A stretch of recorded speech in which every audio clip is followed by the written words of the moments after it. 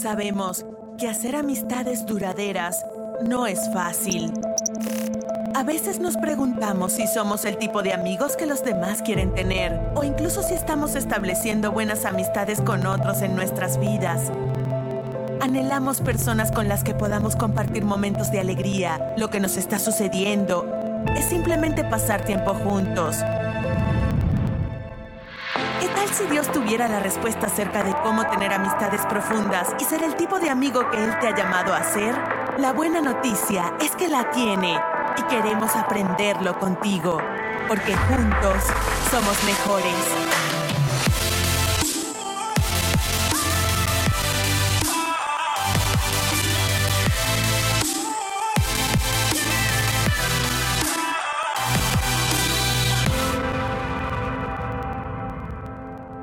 Pues hola a cada uno de ustedes que nos acompañan en este auditorio, como también a aquellos de ustedes que nos están viendo en línea y a través de sus dispositivos móviles posteriormente. Gracias por estar conectados aquí en Sugar Creek. Y hoy estamos terminando una serie que se llama Amigos, Juntos Somos Mejores. Ahora, nada más un aviso, la próxima semana estamos comenzando con una nueva serie que se llama Volver al Futuro. Y si han visto nuestro promo, han visto también que el carro DeLorean nosotros hemos podido conseguirlo. Y ¿sabe una cosa? Lo vamos a tener en nuestro campus para que tú puedas tomarte fotos con el carro DeLorean. Así que, ¿qué te parece eso? Ahora, no aplaudan por Volver al Futuro, está bien, no hay problema. No dejan de ser espirituales si aplauden por el carro de Volver al Futuro. Lo que sí es de que el carro va a estar rotándose en los diferentes campus. Es una oportunidad para que tú te tomes una foto, pero ¿por qué no invitar a alguien que a lo mejor le encanta la serie, es un nerd o algo por el estilo, para que venga y disfrute un poquito del carro, pero también se quede para conocer algo mejor que Volver al Futuro, que es Jesucristo? Así que de eso va a tratar la siguiente serie y va a ser algo increíble. Pero hoy estamos terminando con esta serie que se llama, otra vez, Amigos. Y la razón por la cual hemos estado hablando de esta serie es porque cuando somos honestos, nuestra perspectiva acerca de la amistad ha cambiado muchísimo en los últimos tiempos, sobre todo. Parte ha sido las redes sociales y la manera como hemos redefinido esta idea de amigos. Pero la otra parte es, después de haber pasado por una pandemia y estar separados, muchas amistades se vinieron para abajo, muchas amistades se destruyeron. Y eso sin contar lo que sucede del día al día. Amistades que tú y yo hemos tenido, amistades fuertes que por X o Y razón se terminaron. Y la pregunta entonces es, a través de toda esta serie que nos hemos estado haciendo, es ¿cómo podemos ahora restaurar las amistades que se han venido para abajo, las amistades que se han dañado? ¿Cómo podemos tú y yo restaurar esas amistades que en algún momento quizás fueron muy cercanas a nosotros? Podríamos decir que éramos casi como hermanos, pero que ahora, por una razón u otra, ni siquiera tenemos una relación. Y hoy vamos a hablar acerca de eso. Ahora, de antemano también tengo que decir esto, que aunque nosotros nos estamos enfocando sobre la amistad del día de hoy, en realidad estos principios se aplican a cualquier relación en tu vida. Los mismos principios se aplican a tu matrimonio, se pueden aplicar a la relación con tus papás o con tus hijos, o se pueden aplicar hacia compañeros en el trabajo, compañeros en la escuela, en cualquier otra relación en tu vida. Porque estos principios que son bíblicos, al venir de parte de Dios, Dios que sabe nuestra necesidad, sabe también lo que tú y yo necesitamos hacer del día al día. Ahora, para ello tendríamos que comenzar con un principio que todos necesitaríamos estar de acuerdo. Y el principio es esta, que todas las amistades pasan por valles y montañas. Todas las amistades pasan por valles y montañas. No importa cuánto tiempo tengas de conocer a una persona, no importa qué tan cercano estés a un amigo o lo que sea, la realidad es que todas nuestras amistades, al igual que todas nuestras relaciones, pasan por valles y por montañas. En otras palabras, pasan por momentos difíciles y pasan por momentos buenos. Y para la mayoría de nosotros, cuando en una amistad o en una relación pasamos por esos valles, lo que pensamos inmediatamente es terminar esa relación. Pero no importa la amistad que tú tengas, no importa el matrimonio en el que tú estés, tú vas a pasar por momentos buenos como también por momentos malos. La idea es de que nosotros no tiremos la toalla cuando estamos pasando por esos momentos. Ahora, otra cosa que nosotros necesitamos entender en esta trayectoria de ver lo que necesitamos hacer para restaurar nuestras relaciones, cualquier amistad o cualquier relación, es que también tenemos que desechar ciertos mitos que se han convertido como en mentiras que nosotros hemos aceptado automáticamente. A lo mejor porque todo el mundo lo dice, a lo mejor es porque lo hemos leído en redes sociales o lo hemos visto en otras personas, y automáticamente nosotros hemos aceptado esto como si fuera una verdad absoluta. Pero hay tres mentiras que nosotros necesitamos desechar acerca de la amistad. Existen tres mentiras acerca de la amistad. Y estas mentiras, si nosotros no sabemos de antemano que existen, corremos el peligro de que cuando nos pase una de estas, automáticamente nosotros hacemos a un lado a la gente que está a nuestro alrededor. La primera mentira que tú y yo necesitamos desechar, la primera mentira que tú y yo necesitamos quitar de nuestra vida acerca de las buenas amistades es esta: que una buena amistad ignora los problemas. Una buena amistad ignora los problemas. Y cuando hablamos acerca de esto de ignorar los problemas, es esta idea de que todos nosotros pasamos por problemas, pasamos por algo que dijimos, algo que hicimos, quizás la otra persona hizo o dijo, y entonces nosotros automáticamente pensamos, no voy a mencionar nada, esta persona a lo mejor está pasando por problemas en su matrimonio y prefiero no decir nada porque es mi mejor amigo y yo tengo una amistad con él. ¿Por qué me voy a meter? ¿Para qué voy a causar más problemas? Y entonces nosotros automáticamente ignoramos los problemas. O a lo mejor la otra persona nos ofendió, dijo algo, hizo algo que nos lastimó, y nosotros decimos, bueno, lo voy a dejar así, no voy a decir absolutamente nada. Y corremos el peligro de que lo que la otra persona hizo queda en nuestro corazón y va brotando una raíz de amargura que a la larga va a afectar no solo esa relación, sino todas las demás relaciones de nuestra vida. Entonces, una mentira que muchas veces nosotros creemos acerca de una buena amistad es que en una buena amistad nunca se van a confrontar los problemas, sino que se van a ignorar los problemas. La otra mentira que también es muy aceptada es que una buena amistad siempre cede ante el otro. Una buena amistad siempre cede ante el otro. Esto es algo que desde nuestra juventud tenemos que aprenderlo, porque en la juventud creo que somos un poquito más propensos a esto, porque lo que nuestros amigos nos dicen que nosotros hagamos, muchas veces nosotros decimos, ok, tengo que hacer esto, tengo que ir a este lugar. Me piden que no le diga esto a mis papás, me piden que yo no lo comente a otras personas, y entonces yo lo hago porque si no estoy traicionando a mi amigo, y un buen amigo tiene que mantener la confidencialidad. Pero cuando una persona te está pidiendo que hagas eso, en realidad no se está portando como un buen amigo. Son esos momentos que tú necesitas confrontar a esas personas, porque una buena amistad no es siempre ceder ante la otra persona.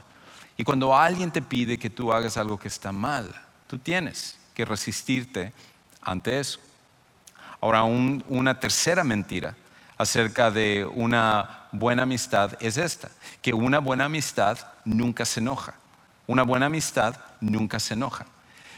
Pero la realidad es que no importa qué tan cercano tú estés a una persona, no importa qué tanto ames a esa persona, no importa cuántos años conozcas a esa persona, todos pasamos por momentos de fricción donde las personas nos enojan, y nosotros no debemos de ver eso como un momento donde entonces esta amistad ya no sirve, o entonces al final no es un buen amigo, o empezamos muchas veces a ir al extremo pensando en terminar la relación. Pero todas esas cosas son características normales de cualquier amistad que tú y yo vamos a tener. Y tenemos que cuidarnos simplemente de esas mentiras. Es por esa razón que es tan importante que tú y yo tomemos la decisión entonces de restaurar una amistad cuando nosotros estamos pasando por un problema. Una relación, quizás es con alguien en tu familia, quizás es con tu cónyuge, que ahorita tú estás mal. Quizás es con tus papás, con alguno de tus papás o tus hijos, cualquiera que sea, tú y yo estamos llamados a restaurar esa relación. Y a veces nosotros optamos por mantener nuestro ego o mantenernos lejos de las personas para que las personas no nos sigan dañando, pero lo hacemos a expensas del valor que debe de tener la otra persona. Lo que es increíble es que inclusive hay compañías que entienden la importancia de restaurar aquello que necesita ser restaurado. Hay una compañía que se llama Patagonia. Y la compañía se dedica a fabricar ropa, sobre todo para gente que le gusta ir a diferentes aventuras, escalar montañas, hacer hiking, salir en deportes de agua y todo tipo de cosas. Y por lo tanto sus productos están hechos para resistir mejor todas estas actividades. Pero lo que es increíble acerca de esta compañía Patagonia es que ellos se han comprometido que si en algún momento se te rompe alguno de sus productos, alguno de sus zapatos que estás usando, su chamarra o alguna otra ropa, tú puedes traer su producto de regreso y ellos te lo van a reparar, te lo van a restaurar gratuitamente. Entonces, inclusive hace algunos años ellos se dieron a la tarea de hacer una excursión por todo Estados Unidos con una van móvil, que es móvil, una especie de taller de reparación móvil en una van. Y de esa manera, si tú traías tu producto, no importaba si tú lo habías comprado hace un año, no importaba si lo habías comprado hace 5 o 10 años, lo traías y ellos te reparaban tu producto para dejarlo como nuevo gratuitamente. Y al final ellos decían de que la razón por la cual lo hacen es porque ellos entienden la importancia de restaurar estos productos, porque estos productos tienen un valor de nostalgia para las personas, pero también porque el cliente, al haber comprado el producto, merece lo mejor.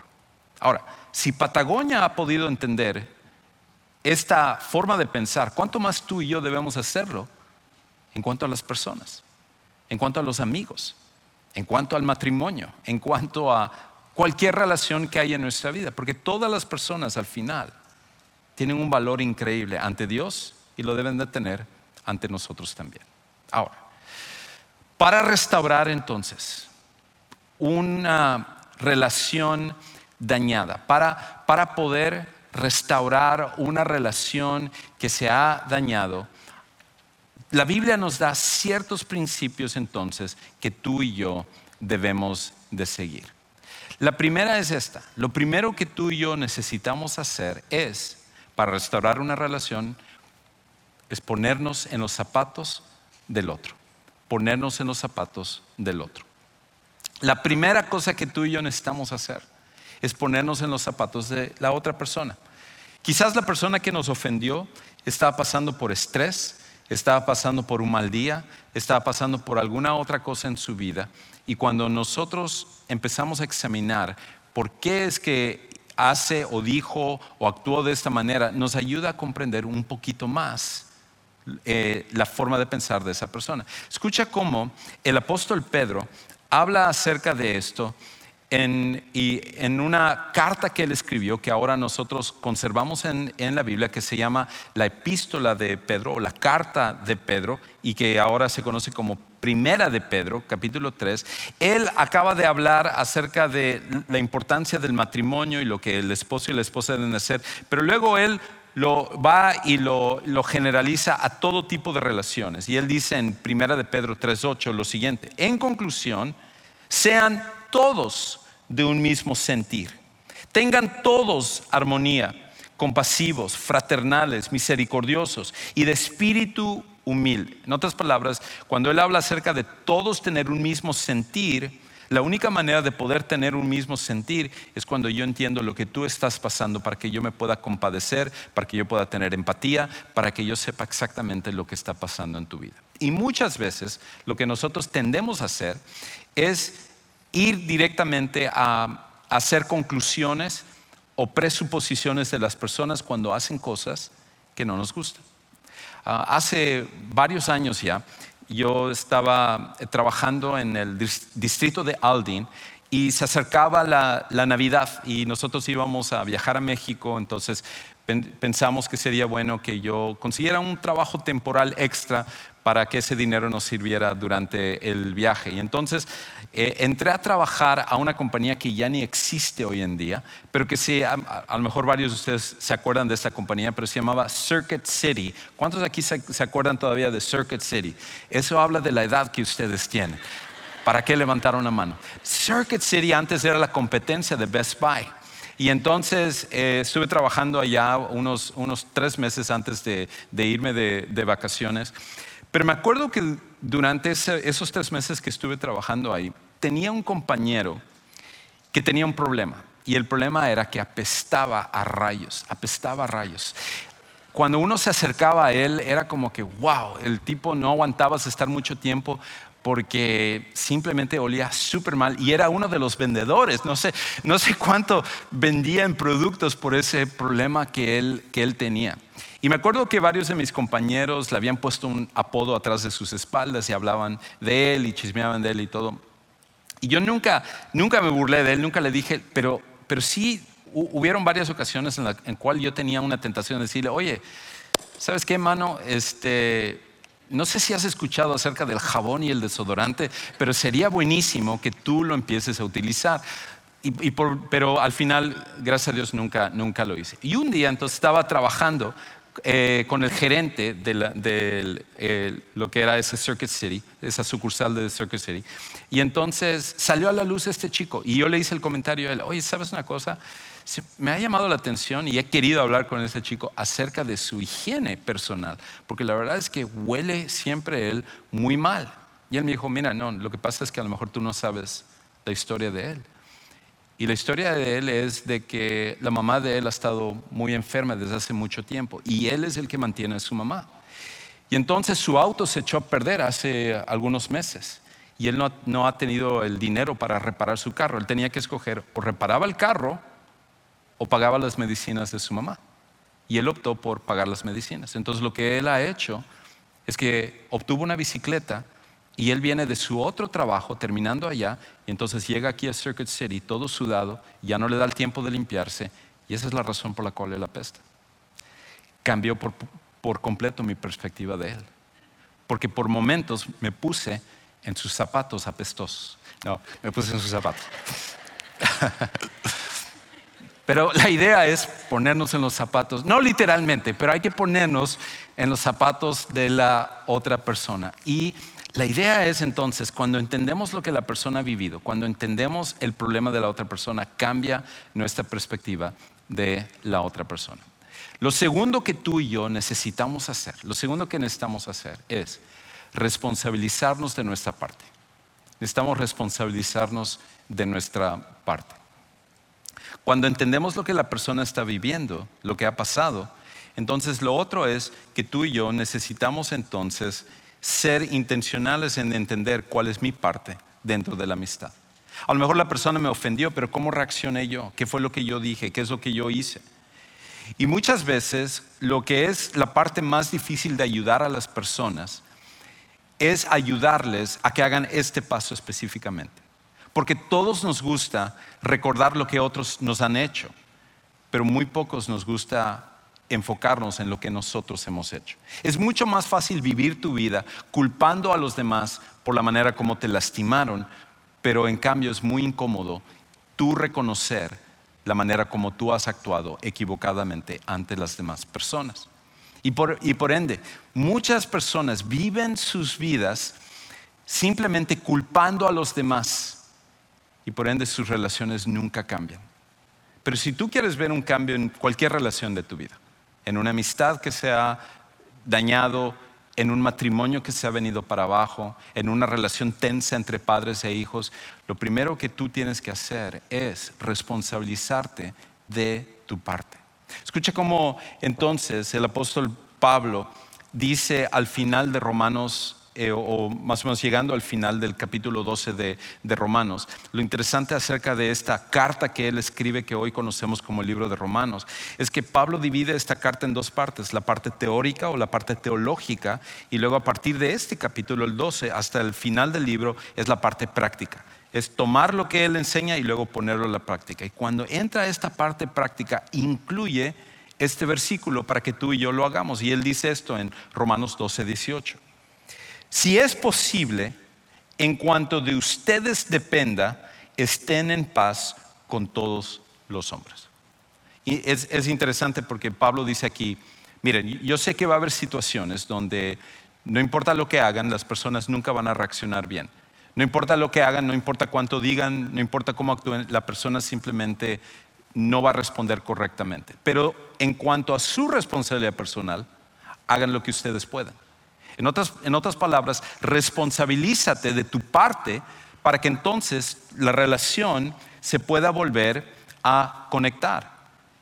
Pero eso solo sucede cuando tú y yo tomamos responsabilidad personal de nuestra parte. Y si nosotros lo hiciéramos, cambiaría de una forma increíble. En vez de estar acusando, si nosotros reconociéramos, no debí de haber dicho esto, no debí de haber actuado de esta manera, no debí de haber sido tan impetuoso aquí. Entonces, muchas de estas relaciones se podrían restaurar cuando nosotros nos responsabilizamos. Inclusive estaba leyendo acerca de un hombre que se llama Charles Utley. Y Charles Utley, que vivía en San Diego, le tocó pasar por una cirugía. Y después de que él salió de la cirugía, le dieron de alta, se regresó a su casa, él tenía como una bola a un lado de él, aquí en la espalda. Y entonces pensó, bueno, a lo mejor esto es una reacción a la cirugía y se me va a ir quitando. Pero pasaban los días y semanas y nunca se le bajó el hinchazón, esa bola que él tenía. Y finalmente tuvo que regresar a ver al doctor y le hicieron rayos X para ver qué era. Y descubrieron que lo que estaba pasando es que al cirujano, cuando lo operaron, se le olvidó la esponja y lo dejó adentro de él. Y entonces él fue a confrontar al cirujano. Y en el artículo que hablaban acerca de esto, hablan de que muchas veces, la mayoría de nosotros, cuando hay algo que sale mal en un tratamiento médico y vamos y reclamamos, la postura oficial del hospital y de los doctores es el de negar que ellos han hecho algo. ¿Por qué? Porque si ellos dicen algo, entonces corre el peligro de que ellos tengan una consecuencia legal.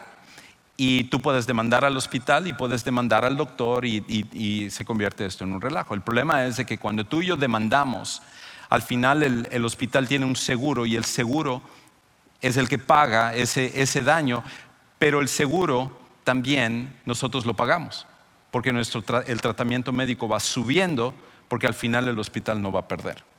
Ahora, este hombre entonces, cuando fue a hablar con su cirujano, algo increíble pasó. De que cuando le dijo al cirujano lo que había pasado, el cirujano lo vio y le dijo, sí, fue mi culpa, me equivoqué, te pido que me perdones. Y dice que fue tan sorprendente la reacción del cirujano que este hombre decidió no demandar al cirujano ni al hospital, porque él dijo en el artículo, este cirujano me trató como un ser humano y eso es lo que aprecio. Lo único que hizo ese doctor fue responsabilizarse de su error. Y eso es lo que tú y yo estamos llamados a hacer en nuestras relaciones. ¿Cómo te responsabilizas tú en la relación que tú tienes? En la relación ahorita que está lastimada. ¿Cómo tú reaccionas y cómo tú reconoces lo que puede estar mal en tu relación en este momento, la que esté dañada? Ahora, lo siguiente que tú y yo necesitamos hacer es que necesitamos, y va muy conectado con este punto que acabamos de hablar, es esto, que necesitamos pedir perdón en lo que hemos fallado. Necesitamos pedir perdón en lo que hemos fallado.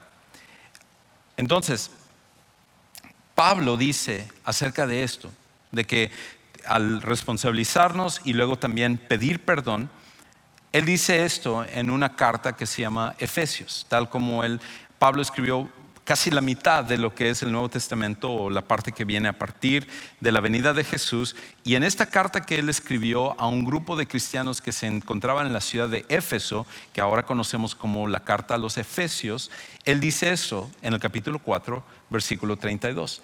Sean más bien amables unos con otros. En otras palabras, es un contraste. Él acababa de hablar acerca de que muchas veces actuamos de esta manera y actuamos igual que todos los demás, pero él dice, no actúen como el resto del mundo. Sean más bien ustedes amables unos con otros, misericordiosos, y escucha esto, perdonándose unos a otros. Y hasta ese punto tú podrías decir, ok, Juan, tiempo fuera.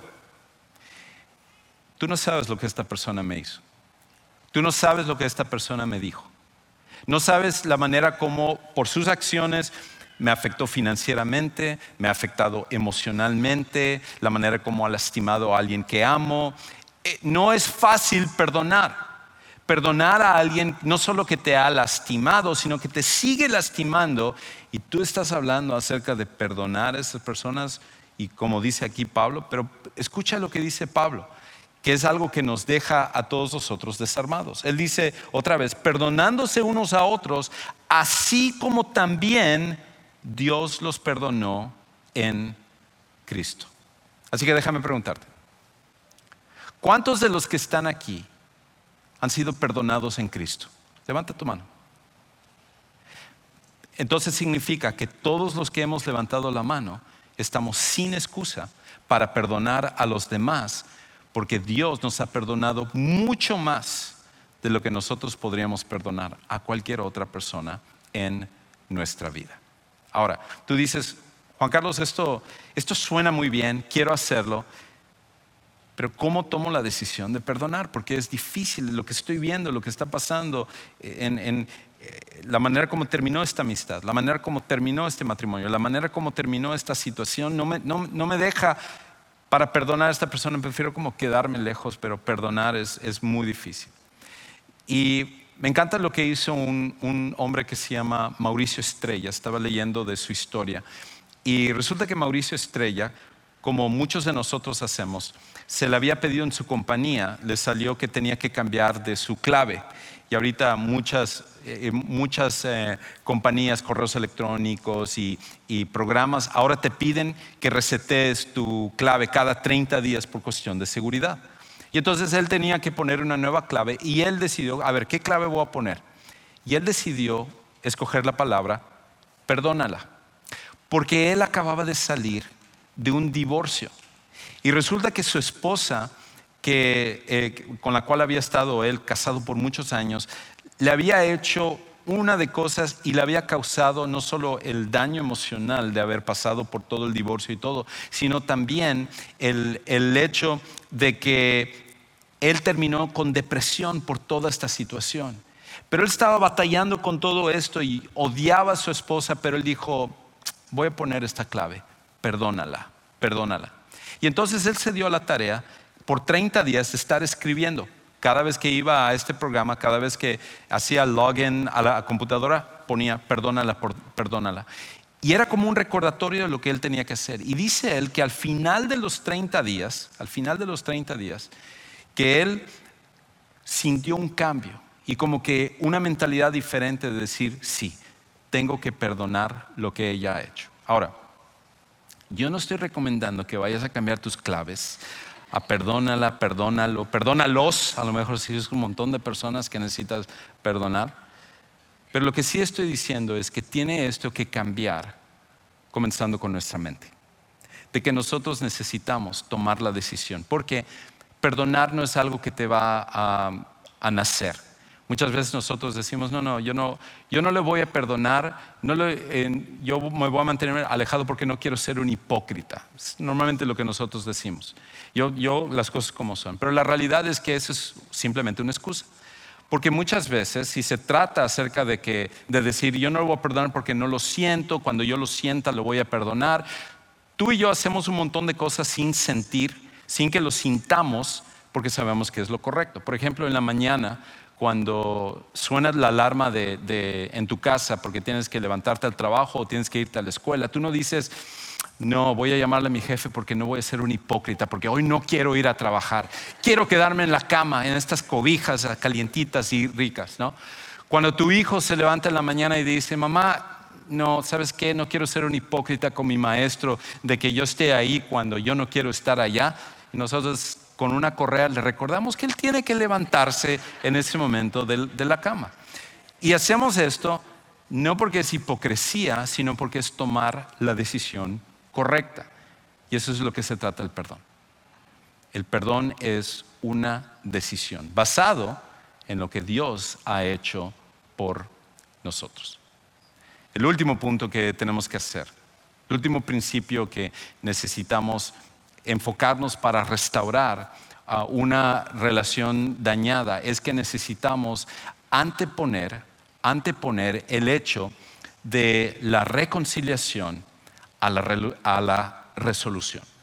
Anteponer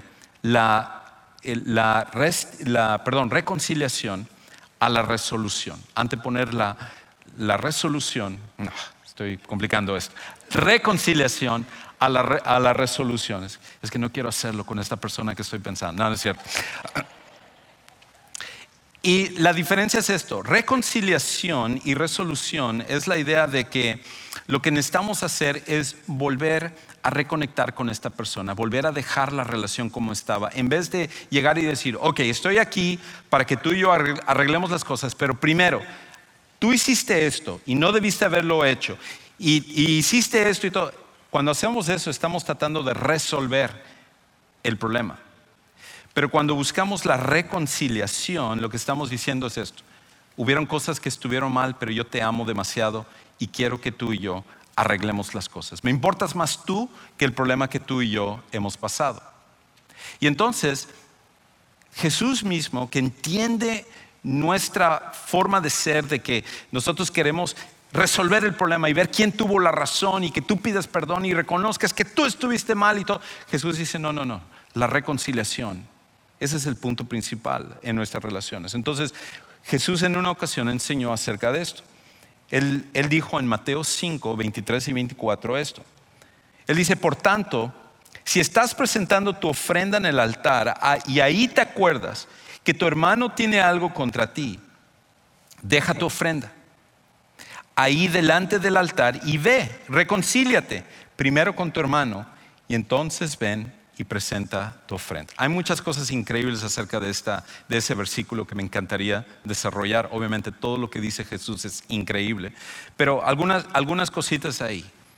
Nosotros muchas veces pensamos que nuestro mayor acto de obediencia a Dios es el venir a la iglesia, el estar aquí. Tú dices, Señor, ya te pagué lo que tú necesitabas, ahora bendíceme el resto de la semana, porque yo ya estuve aquí aguantando lo que Juan Carlos dijo todo este día. Muchas veces es esa mentalidad, es una mentalidad de religiosidad. Pero aquí Jesús dice esto: Dios inclusive prefiere que en vez de venir a la iglesia antepongas reconciliarte a una relación que está mal. Para Él es un mayor acto de adoración que tú te reconcilies con una persona a que tú inclusive estés aquí alabando, escuchando un mensaje o en un servicio. Ahora, con esto no estoy diciendo falta la próxima semana, porque entonces si se trata de eso, nadie va a venir la próxima semana, porque todos tenemos relaciones que necesitamos trabajar. Lo que necesitamos hacer es que necesitamos anteponer, reconciliarnos con otros, porque Dios valora esto y valora a las personas en nuestra vida de una mayor manera. Y lo otro que dice es esto: muchas veces nosotros decimos, ok, yo voy a reconciliarme con la persona cuando la persona me ha ofendido o si yo le he ofendido, pero Jesús lo deja tan vago que en realidad no dice, tú le ofendiste, yo te ofendí, ¿cómo está la cosa? Él dice ahí, y ahí te acuerdas de tu hermano, tiene algo contra ti. ¿Quién tuvo la culpa? ¿Fue él? ¿Fuiste tú? Y lo que Jesús dice es esto: no importa quién tuvo la culpa, tú ve a reconciliarte con esa persona. Cuando tú y yo hacemos todo esto, cuando anteponemos la reconciliación a la resolución, entonces al final, haciendo todas estas cosas, podemos entonces restaurar cualquier relación que hay en nuestra vida. Al final, lo que estamos llamados a hacer es simplemente esto: que restauramos cualquier relación, restauramos cualquier amistad, restauramos cualquier matrimonio cuando actuamos como Jesús. Todo esto es simplemente actuar como Jesús. La diferencia es, Jesús nunca tuvo que pedir perdón porque nunca ofendió, porque siempre puso a otros antes que Él. Pero tú y yo, que somos egoístas y que somos pecadores, necesitamos seguir estos pasos para ser como Jesús. Termino con este pasaje. Juan capítulo 13 nos narra de que Jesús en sus últimos momentos con sus discípulos toma la última cena con ellos y entonces terminando esta cena hace algo increíble, que es lavarle los pies a sus discípulos. Pero el colmo de esto no es solamente que le lavó los pies, que no debía de hacerlo porque Él es Dios y Él es el Señor, sino que aparte dentro de este grupo estaba el hombre que Él sabía que en unos momentos lo iba a traicionar, que es Judas Iscariote. Ahora, si yo hubiera estado en ese lugar, yo lo que hubiera hecho es, hubiera sacado dinero y le digo a Judas, ¿sabes qué, Judas? Anda a comprarte unos refrescos, anda a comprar pan, necesito que vayas a buscar esto y regresas. Y mientras tanto, aprovecho y lavo los pies de todos los demás. Pero Jesús no hizo eso. Jesús le lavó los pies al hombre que lo iba a entregar en unos momentos. Y la pregunta es, ¿qué es lo que más te han hecho a ti? ¿Qué es lo que te han ofendido más a ti? Que puedas superar la traición que Judas Iscariote le hizo a Jesús. Entonces, después de lavar los pies, Jesús termina diciendo esto: ustedes me llaman maestro y señor, y tienen razón porque lo soy. Pues si yo, el Señor y el maestro, les lavé los pies, ustedes deben lavarse los pies unos a otros. Porque les he dado ejemplo para que como yo les he hecho, también ustedes lo hagan. En verdad les digo que un siervo no es mayor que su Señor, ni un enviado es mayor que el que lo envió. Nosotros estamos llamados aquí a actuar como Jesús en cualquier relación de nuestra vida. Quizás para ti eso significa venir a conocer a Jesús como tu Salvador personal. Es el lugar donde todos necesitamos comenzar.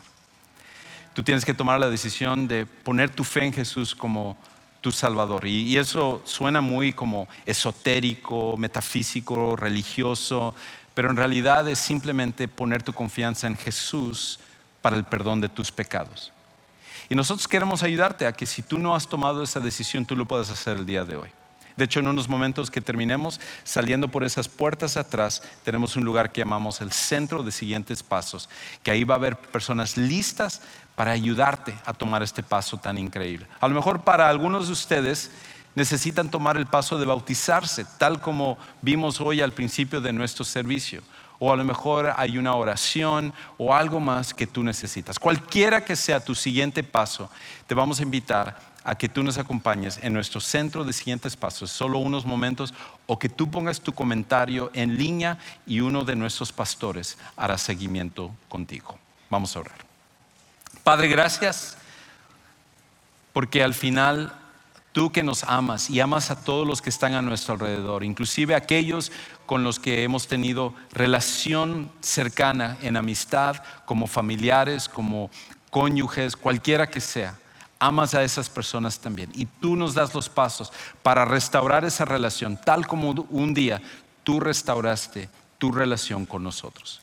Ayúdanos a ser como Jesús y ser obedientes a ti, honrarte en todas estas cosas. Y todo esto te damos gracias y oramos en el nombre de Jesucristo.